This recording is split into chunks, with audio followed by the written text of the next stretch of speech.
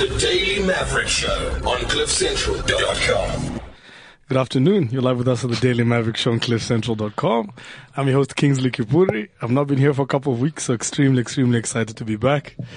Greg, how's the fort been while I've been away? We survived. Survived, still here, hasn't burnt down. I do come bearing gifts, right? So I found this out and I'm kind of excited. And if you know this, just pretend you don't know this. So do you know the thing when you're logging into a website and it says to make sure you're not a robot, you have to enter in the text on the left. You have to enter the text in. Yeah, of course. Yep. Did you know that was a way of not only confirming you're not a robot, but it's a way to capture data that computers can't read on their own. So they get human beings to basically capture data on massive scale. I don't quite understand. So basically the things on the left, if you just look next time you're on it, they're a bit like disfigured. So that's often text from like old documents or streets, things that computers can't understand and digitize on their own. So we're essentially doing data processing for these huge companies. Yes, how amazing is that? So it's actually sort of frustrating. I feel like we should be getting paid. It serves as security, and it's also a way to capture data. And that's not even it yet. The big kicker is, right now, obviously machines can't read it on their own. But when machines are able to read it, right, then, yeah, sure, it doesn't work as a safety feature anymore. But then that means all this ancient data that we can't digitize, we will then have the intelligence to digitize. So either way we win. If the hackers hack it, we win. If they don't hack it, we're still secure. All right. Okay. That's my little opening, exciting spiel. I'm pretty excited about that. I'm going to be dropping that gem for the next 8 months before it gets around. Anyway, for those tuning in, if you want to hear more gems like that, you can tweet us on @DMShowZA, and then I'll keep bringing the knowledge. For today's show, I'm going to be talking about things that are a bit more interesting than little things I stumble on in the internet in the middle of the night. We're going to talk a bit about this giant, fascinating feature story that you might have seen on Daily Maverick and a collaboration with the Chronicle called Bigger Than the Weather. And then this incredible story, and they've got the author in studio to talk us through how these massive pieces that need a lot of investigation and a lot of digging through stuff, how they come to life and some of the details of that story. We're also going to talk about the Fees Must Fall protests that have sort of re-erupted, and then announcement from the Minister of Higher Education that we saw yesterday. And we're also going to talk about the 36 psychiatric patients that we've seen die over the past 3 months. And Greg's been writing a bit about what's going on. Who are these people being moved? Why are we seeing, an average of 12 people dying on this for 3 months? And what's going on? Who's in charge? Who's responsible? And what's going on? And so to begin, we'll be talking about this long form, in-depth article that I mentioned that's featured on the site, and we'll tweet the link. And it's by author Kevin Bloom. So we have him in studio, writer, journalist, and also contributor for the Daily Maverick. Kevin, welcome to the studio. Thanks, guys. Thanks for having me. It's been a while since we've had you, but it's any excuse to have you back. We always love having you. Awesome. You guys are the best. So, just in reading this story, I remember when I first read it a couple months ago, and I was just fascinated. We have this boat that departed from Cape Town. It didn't make it to its destination. And so we have families, and 3 families of the people who are on board, just looking for answers, trying to find out what's going on. Where are loved ones? Are they okay? What's going on? And as they look for answers, there just seemed to be no one who's forthcoming and trying to close this for them. It seemed like the regulatory authorities responsible for things like this just don't seem that interested in finding the answers. And it also seems to be what seems to be some kind of corporate fraud or cover up with this giant monopoly that seems to be responsible for all the sort of all the touring and sort of travel overseas, over the seas, in the world. So I'm curious, before we even get into the details, how did this story come to you in the first place? I was approached by the brother of the skipper, Jeremy Savage, and his wife, his partner, Diane Savage, and Diane Kutzer, as she goes, as she's actually also a well-known music journalist. And they had been, in this nightmare, in this nightmare created by the world's biggest tourism and leisure conglomerate, a 20 billion euro a year company called TUI Group, which has 140 hotels worldwide, 13 ocean liners, 5 airlines, 76,000 global employees. Jeez. And one of their subsidiaries is called TUI Marine. And TUI Marine is the world's biggest yacht charter company. They have a couple of brands within there. Sunsail is one, the Moorings is another. And these are the guys that if you're in the Caribbean or in the islands around Phuket, in Thailand, you want to go on a big yacht charter, you hire the boat from them. So there's a boat building company in Cape Town called Robertson and Kane, and they make world-class catamarans that service this industry. And the best delivery skippers down in Cape Town make a living by taking these boats over the ocean from Cape Town to Phuket. There used to be a lot more routes that these delivery skippers ran. There used to be sort of 100 delivery skippers. And some of them would sort of sail to the Caribbean, and then there was the Phuket route. But in around 2009, when the TUI Group bought out what was a smaller sort of local company, they started to shut down these delivery routes, the options for the skippers, and they would sail the boats across the ocean. So it eventually ended up that only the 10 best sort of delivery skippers in South Africa still do these routes. But there's another very important context to understand here, and that is that if you didn't take the more dangerous route, you wouldn't get the job. One of the things that was difficult for me to establish, but I did establish it, and had we not established it, maybe there wouldn't have been a peace, or maybe we could have run it, and then we would have got sued by the world's biggest tourism and leisure conglomerate, and that wouldn't have been a great outcome. Yeah. But one of the things that needed to be established was that if these skippers didn't do the southern route, the Southern Ocean, in cyclone season, that they wouldn't get the job. Because the question in the previous company, there was no question. You would just never be sailing in the Southern Ocean between November and April, because that's where the cyclones came. So why were these guys in the Southern Ocean during cyclone season? Well, if you didn't do it, then the job would go to the next guy. So they knew that they were taking on a risk. And they left Cape Town Harbour 14th of December 2014. On the 18th of January 2015 was when the last signal was received from the boat, satellite communication signal. And one of the things that they were saying was that we're in real trouble here. There was a bit of swearing. There was like, we're effed by Murphy. We're in, 110 knot winds. The waves are upwards of sort of 30 meters, and we're here in a 13-meter boat. The families on the 5th of February started to get worried, and Savage's wife, Anthony Stewart, who was the captain, his sister-in-law, Diana Savage, started to phone around, because she expected to hear from Anthony Stewart. From Anthony Murray. He was a fairly experienced. This guy had 176,000 nautical miles in a catamaran. I mean, he knew what he was doing. He was one of the most experienced catamaran skippers in South Africa. And she starts calling around on the February the 5th, and she establishes that he had been sailing for TUI Marine. And she calls up a woman by the name of Nikki Murison-Burt, who manages the sailors, who says, yes, Anthony was sailing for us, but don't worry about it. Maybe it's either a wet satellite phone. These things happen from time to time. Just chill out. We'll call you in 24 hours. They don't call back in 24 hours. They don't call again. The next Monday, which is now February the 9th, Di and Jay call again, and like, you were going to get back to us. She says, don't worry. Everything will be revealed, and this is the most critical thing. Everything will be revealed by the EPIRB.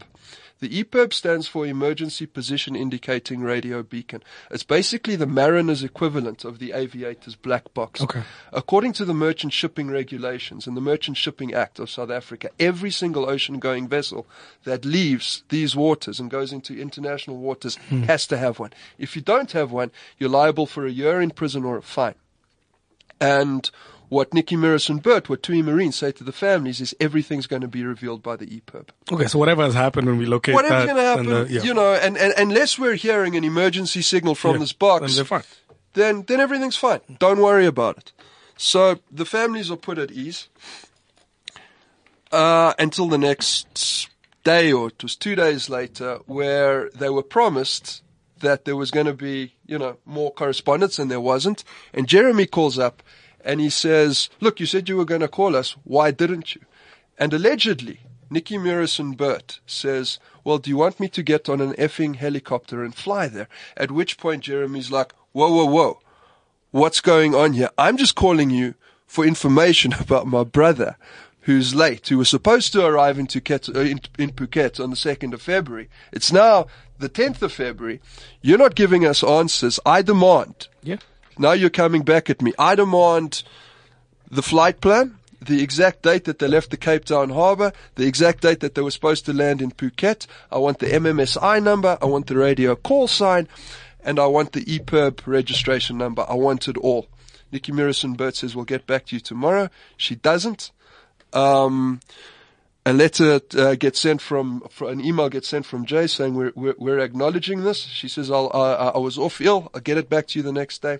The families do not meet a representative from TUI Marine. Now this is February until April, which is when the International Vice President of Operations, a guy by the name of Peter Cochrane, comes in with his lawyers, and his lawyers represent him. There's no handshake across the table saying condolences for your loss. There is, don't speak to us, speak to our lawyers. Now what's going on? And this is when the families start to get concerned. On the 15th of July, I think it was, SAMSA, the South African Marine Safety Authority, this is our regulator. This is a government body, releases the report into what happened, and it's the preliminary inquiry report. And the preliminary inquiry report basically casts aspersions on the sailors. They say that the sailors should not have been sailing in the Southern Ocean at this time of year, and the weather router, who's back on shore, looking at his GPS. So it's a separate person communicating. It's a separate with the guys person, on the boat. Okay. you know, and he's in Cape Town, and he's saying, well, guys, there's a cyclone coming in, and he's giving them waypoints, coordinates to avoid the cyclone.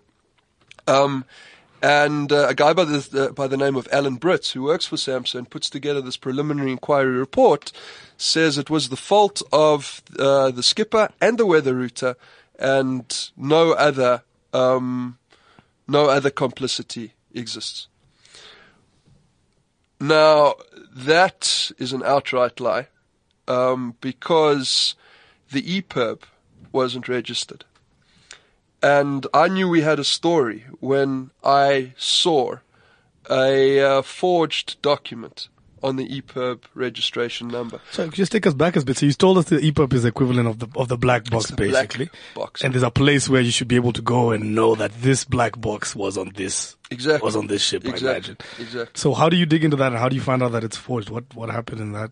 So, ICASA, because this emits a radio signal. Okay. The registration papers come through ICASA, and ICASA has to sign off on every single EPIRB that is registered. And initially in February, when the families asked for all the documentation, TUI refused to give it.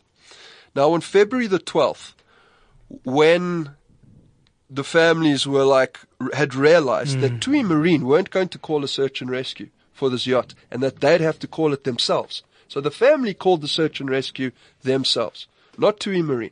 TUI Marine released a press release saying that they called the search and rescue, another outright lie.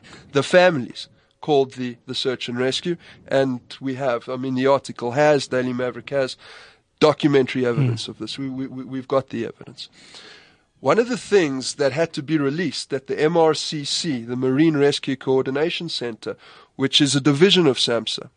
So now they force TUI Marine to release all the documentation. And one of the items there is the registration certificate for the EPIRB. And through a guy by the name of John Titterton, who's was even more experienced as a sailor and as a former delivery skipper for TUI Marine than Anthony Murray, starts looking at this documentation because the families had actually got hold of him to help out with the radio call signs. He said, I think I can give you a bit more help. Can you show me the documentation? And he starts to see discrepancies between the numbers on the registration certificate. I met with him in February this year, and we started going through this. And I'd already been given this by the families, but there was a piece of paper. It was basically a cut and paste. It was a square piece of paper about 4 millimeters by 4 millimeters, where the registered name of the boat was the Moorings A5130. But a 30 was stuck over the two numbers that had been there before. For a different boat. That had been there before. And all of the other, the MMSI number, the radio call sign, all pointed to a boat by the name of the Moorings A5114, which had sort of been registered in 2014. So clearly what had gone on was that the EPIRB hadn't been registered, and that the fact that these guys had gone down without a registered EPIRB meant that if they had gone down, the international rescue committees wouldn't have known what boat the signal came from. They wouldn't have known where to go and search. Within 24 to 48 hours of an emergency signal going out, that's your critical time. If you're going to find any life on board, and it's very possible there was life on board this boat. In fact, there's more evidence coming to light, and I'm going to be doing a follow-up. It seems as if there was life on board this boat. But you got 24 to 48 hours. It's the responsibility of the company who owns the boat to call the search and rescue. They didn't call the search and rescue for 25 days. After 25 days, you're looking in the Southern Ocean for a boat that's 13 meters long, 100 square feet, an area the size of 2 million square nautical miles. You're not going to find it. You got 24 to 48 hours. They knew that EPIRB wasn't registered. I called ICASA it would have been in May this year, and I got hold of a guy and I said, I didn't tell him I was a journalist. I said, I'm looking to just find out the details on a boat by the name of the Moorings A5130. He has a look quickly. He says, sorry, that registration's been cancelled. I go, what do you mean it's been cancelled? He says it's been cancelled by the people on your side. I said to him, who are the people on my side? He said, Mariner Yachts. Mariner Yachts is the South African name for TUI Marine. So there's been cover-ups going on all the way through the story. There are two things there are two cases going on here. The one is a very clear case of culpable homicide. A clear case of culpable homicide. We've had advocates that have agreed with us. The other is a case for a public protector. Because what we essentially have is a South African regulatory body that has been taken over by the world's largest marine and leisure conglomerate, by the world's largest tourism conglomerate. It turns out that TUI Marine are SAMS's biggest clients. Who's putting in most of the sort of registration papers down in Cape Town? So we have a major story here. We have a major story. I'm just trying to think now. I mean, we have these families who are, I assume, regular everyday individuals. Their loved ones. I mean, it's September now, right? So I assume there's this feeling of great despair and loss. And they're facing up against these giant, this giant company with no help from the regulator. So what, in terms of you coming into this as a journalist, how do you balance this wanting, I assume, some kind of justice for the families, at the same time trying to find some kind of truth in the middle of all this? How do you balance those weighing sort of demands? It's a quest for truth, but also sort of perhaps a desire for you to be the one to bring around a sense of justice and for the little guy in the story. Are those sort of different things that play in your mind? And if so, how do you balance those? TUI Marine or SAMHSA been willing to sit opposite the table with me, it would have been a very different story. I must have put in between those two over a dozen requests, and I either got ignored or I got told to bugger off in no uncertain terms. In order for there to be some sort of balance in a story, I mean, I think we all know at this point in the evolution of the human species that objectivity doesn't really exist, not in journalism or anywhere else. But in order for there to be some sort of balance, I would have needed to speak to representatives from TUI Marine or SAMHSA. So I do want justice in this story. We are being this entire story is being justified on a range of levels. This is happening on a global level. In August, a story came out in the BBC. An English woman by the name of Lynn Morgan, had been looking for justice from TUI Marine for 13 years. And she finally got it in the British High Court. What had happened is that her daughter, who was on a sailing holiday in Greece in 2003, had been killed when a TUI Marine vessel had sort of capsized. And there was a clear case of manslaughter. The Greek courts said manslaughter and awarded 240,000 euro damages, which TUI Marine refused to pay. Time and again, TUI Marine did not engage with Lynn Morgan. They never spoke to her at all. And it was the same pattern. Eventually, after waiting 13 years, she got an undisclosed sum from a British court, and now it's gone away. I mean, this is what it's going to take. And, in a way, it's an Erin Brockovich story. I'm interested, Kevin, in what's happened now for the families of the 3 people who died. Have there been any consequences since your story? Because it's a, 8,000 word? It's 10,000 word, 10,000 word piece, and it goes into a lot of detail, and it clearly paints out extremely strong allegations against the company. Has there been anything that's happened for these family members, or does it look likely that there might be any sort of consequences? Well, there was stuff going on behind the scenes in terms of a potential settlement.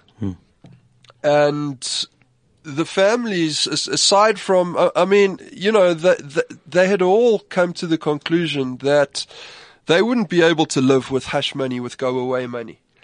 And they had asked for a sailing academy to be set up in the names of Anthony, Reg, and Jared, who were the 3 guys who had gone down.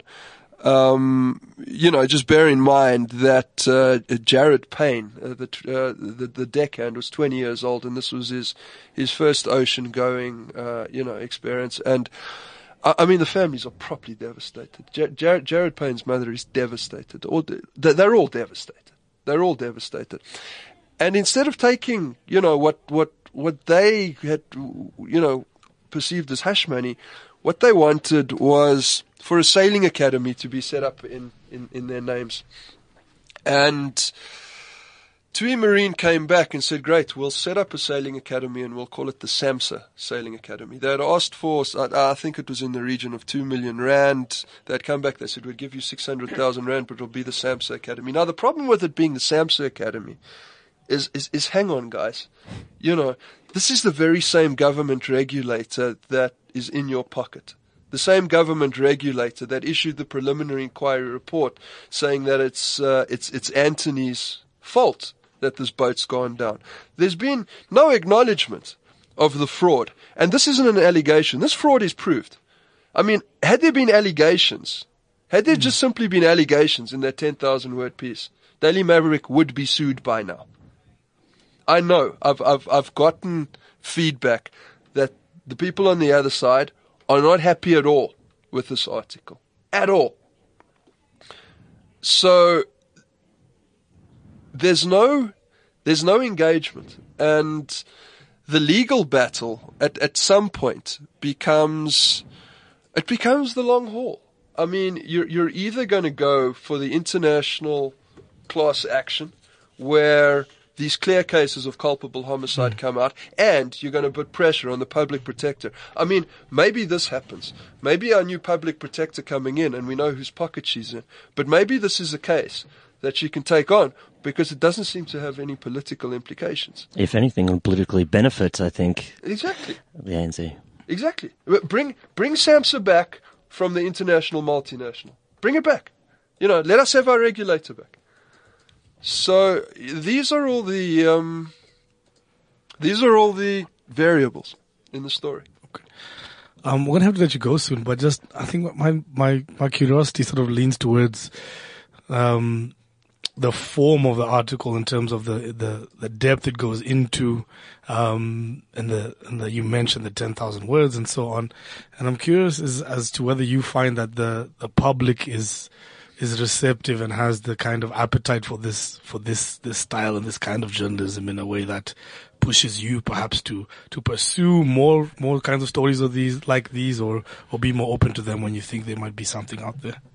Well, first of all, this kind of story is my bread and butter. This is how I came up. Long form narrative journalism, I've done a bit of, and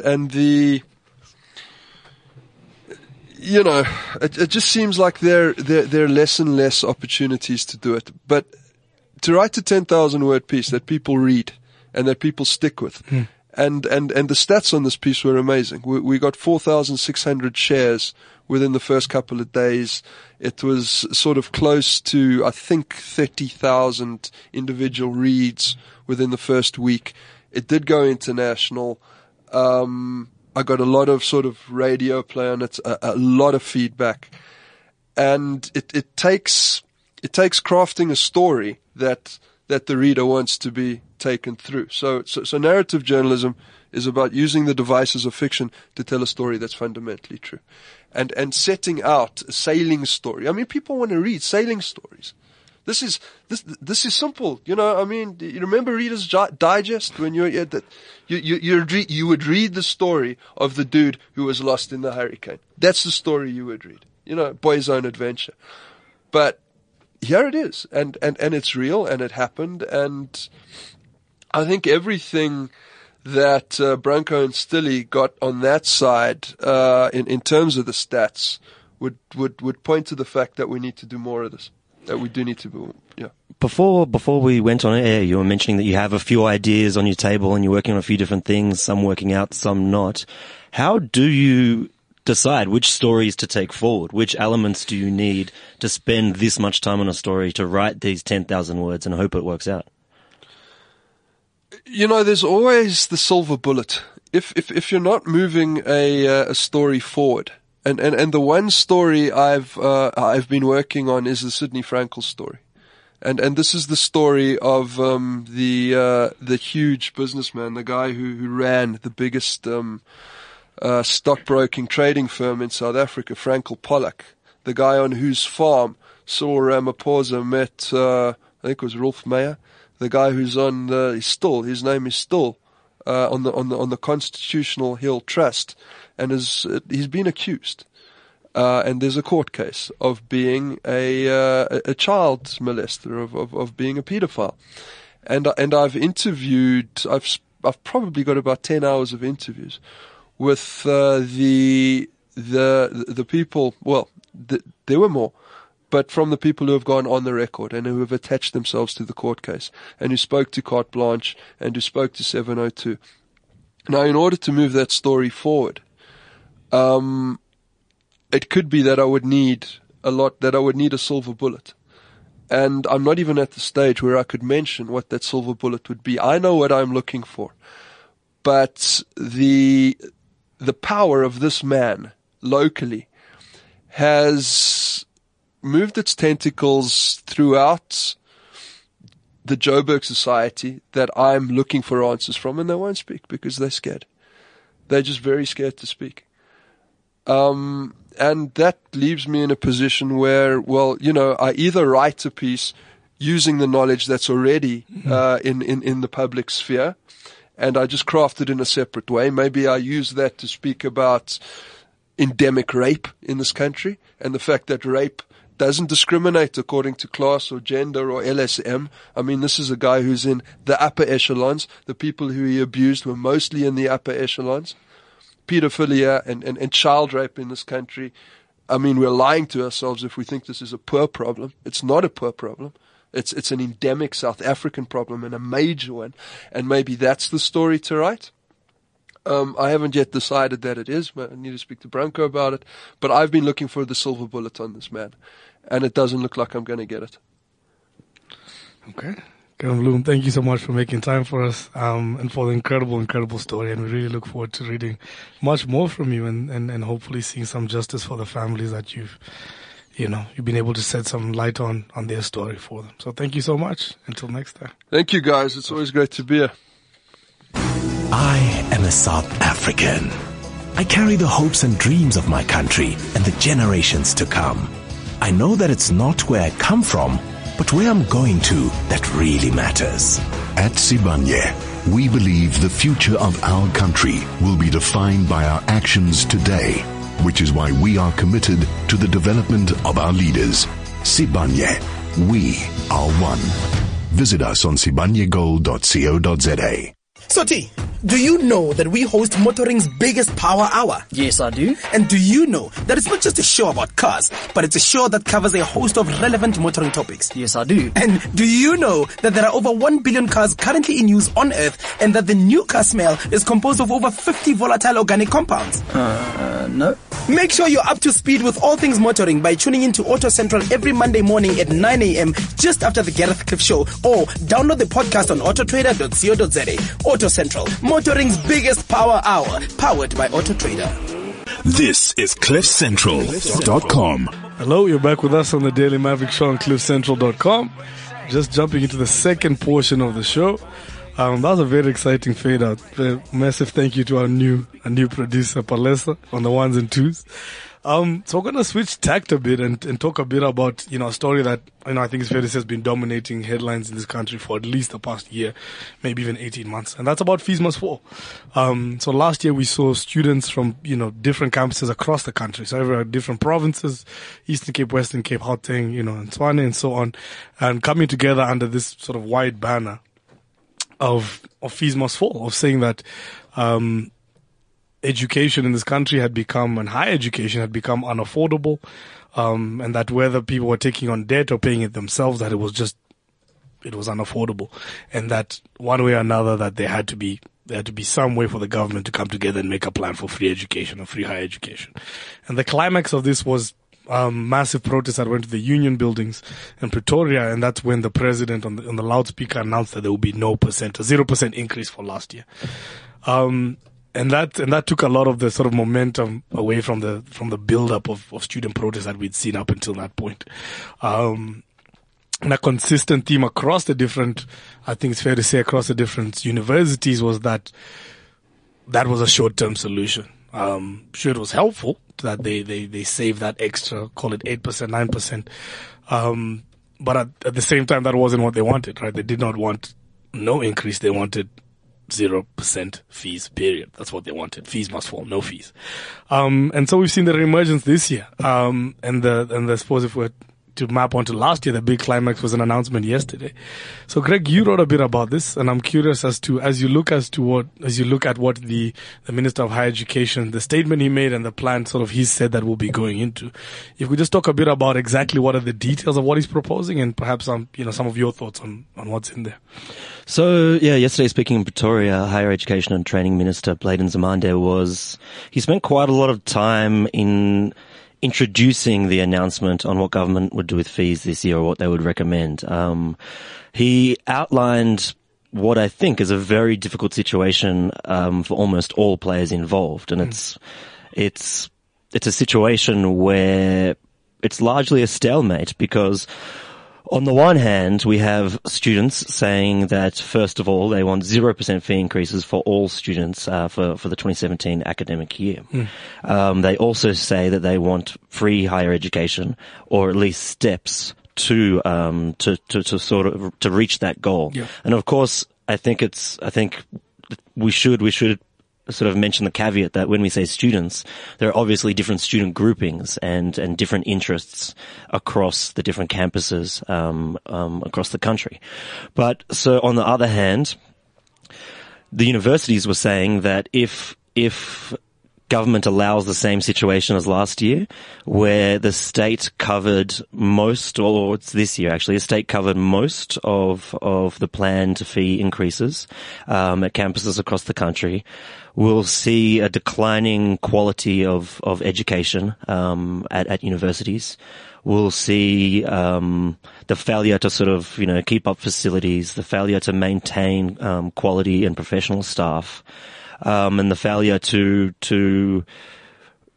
for universities to both improve and maintain their standards as decent learning institutions, which would effectively mean students get cheaper or more affordable education, but probably worse quality. Yeah. And it could lead to sort of a downward spiral. If you lose some of your best academic staff to perhaps they go to other countries or Europe or America or something like that. You don't publish research, you drop in the rankings, and perhaps it just feeds on itself. And it can be a very difficult position to come back from. So the universities were worried that if the same situation stands from last year's announcement, that there could be a dire situation for them. And there's been some strong warnings from university leaders across the year.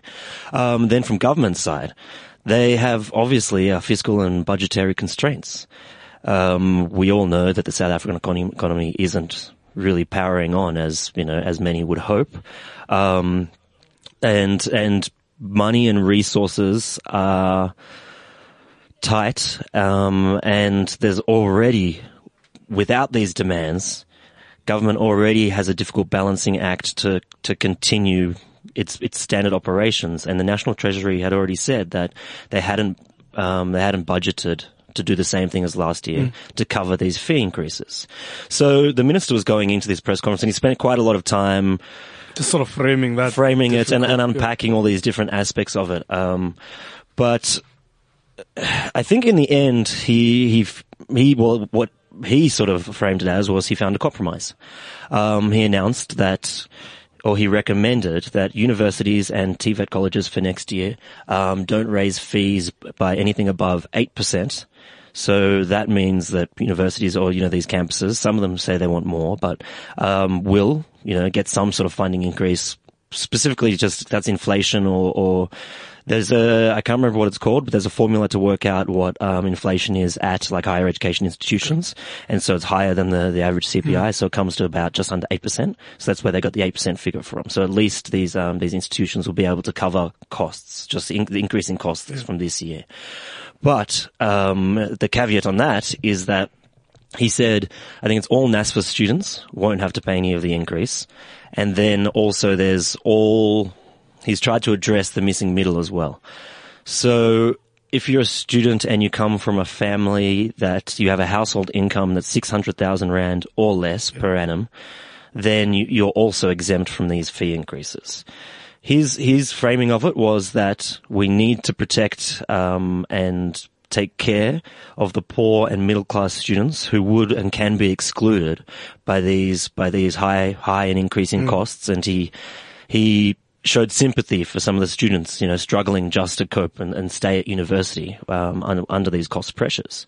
And they said that so with the NSFAS students and what their attempts to cover this missing middle, the department's prediction is that it will cover between 70 and 80% of all undergraduate students across the country.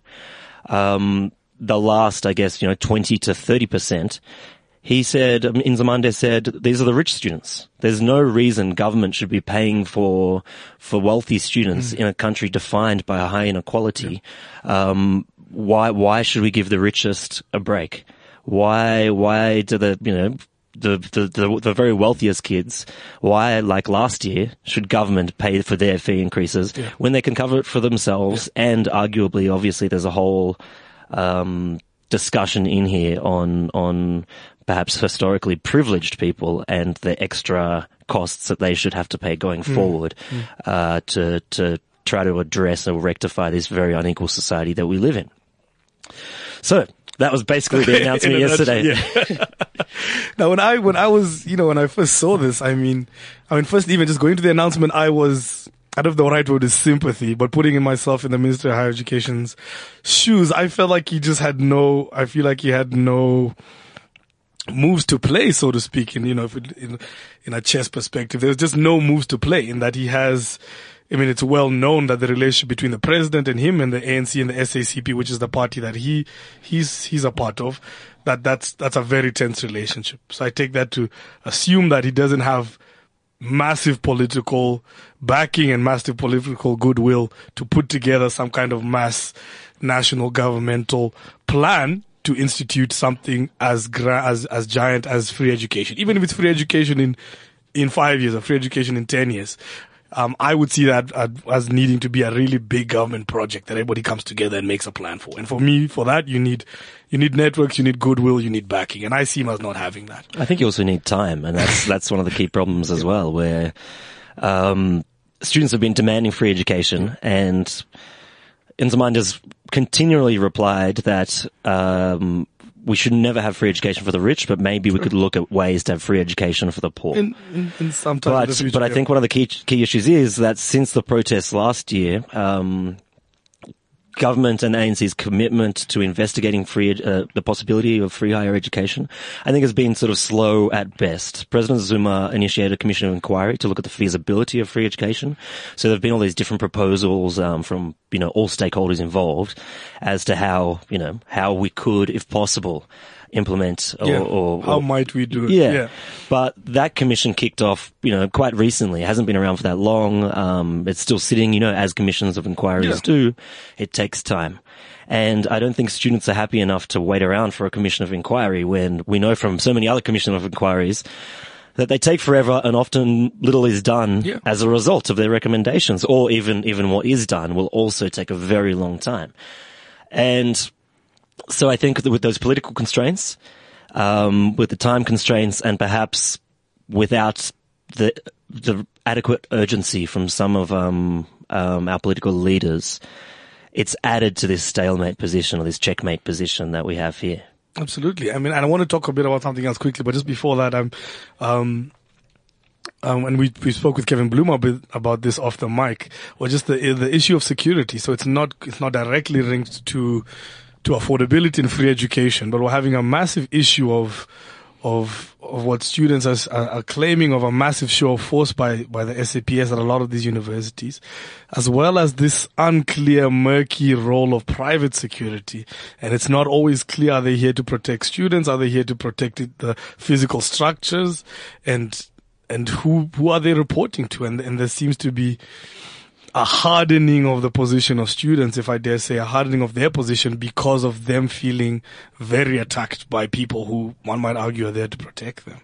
Yeah, I think I would hesitate to talk on behalf of students personally from my side, because I haven't been at least around some of the campuses today where we've seen protests, flare up again and these confrontations take place.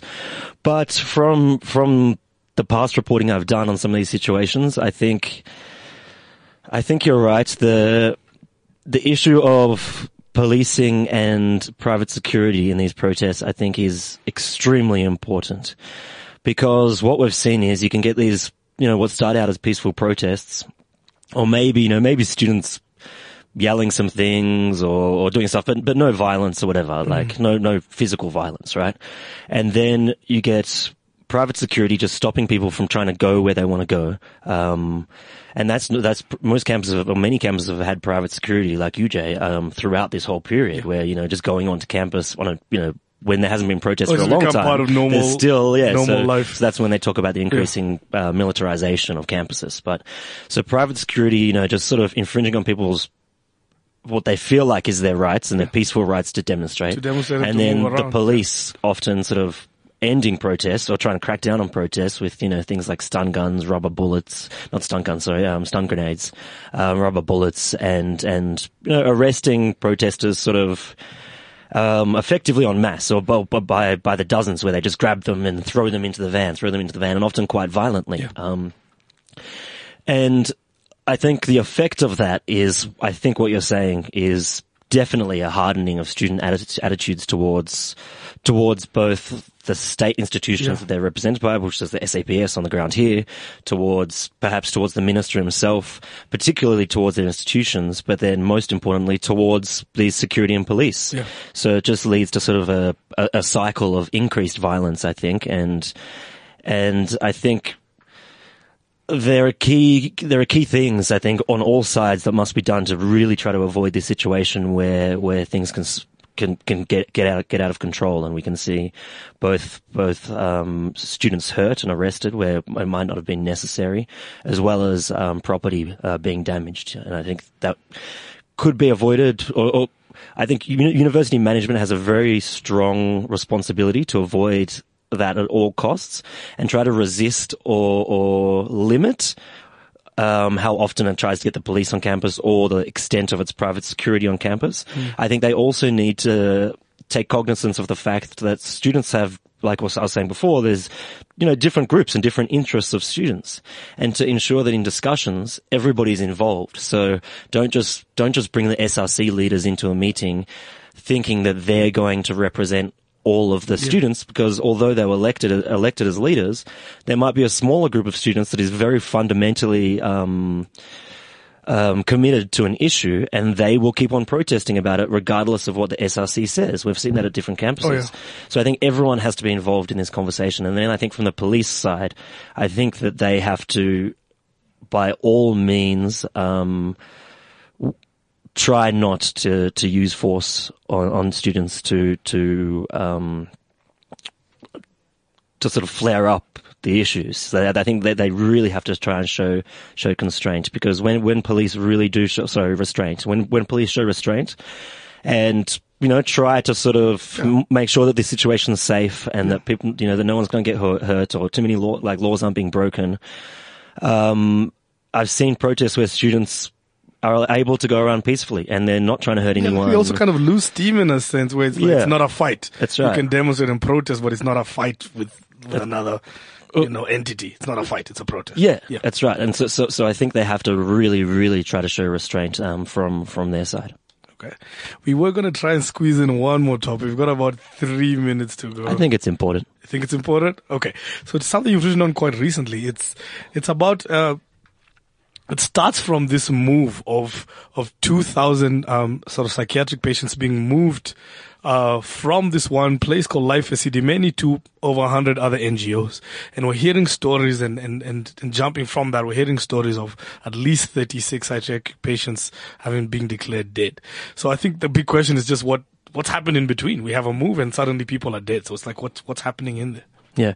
So I think the key thing is that, government ended their contract with the health provider Life Esidimeni for some of them, the Gauteng government, that is, for some of the most serious cases of most serious sort of psychiatric cases.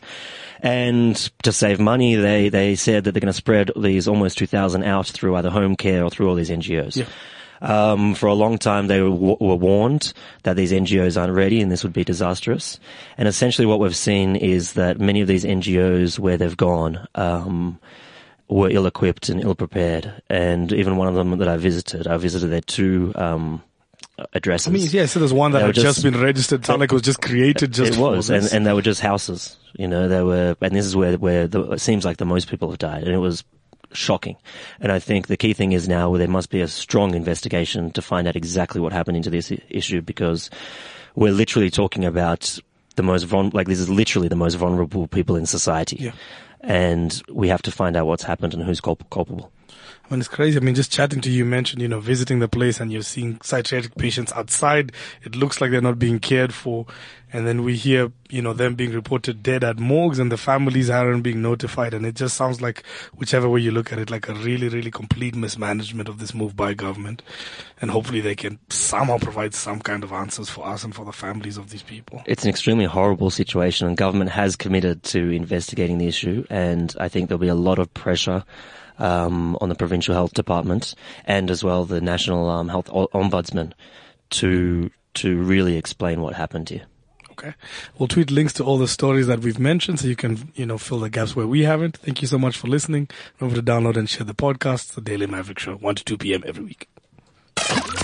Stay informed and up to date. It's The Daily Maverick Show, Tuesdays, 1 to 2 p.m. on CliffCentral.com. This is CliffCentral.com.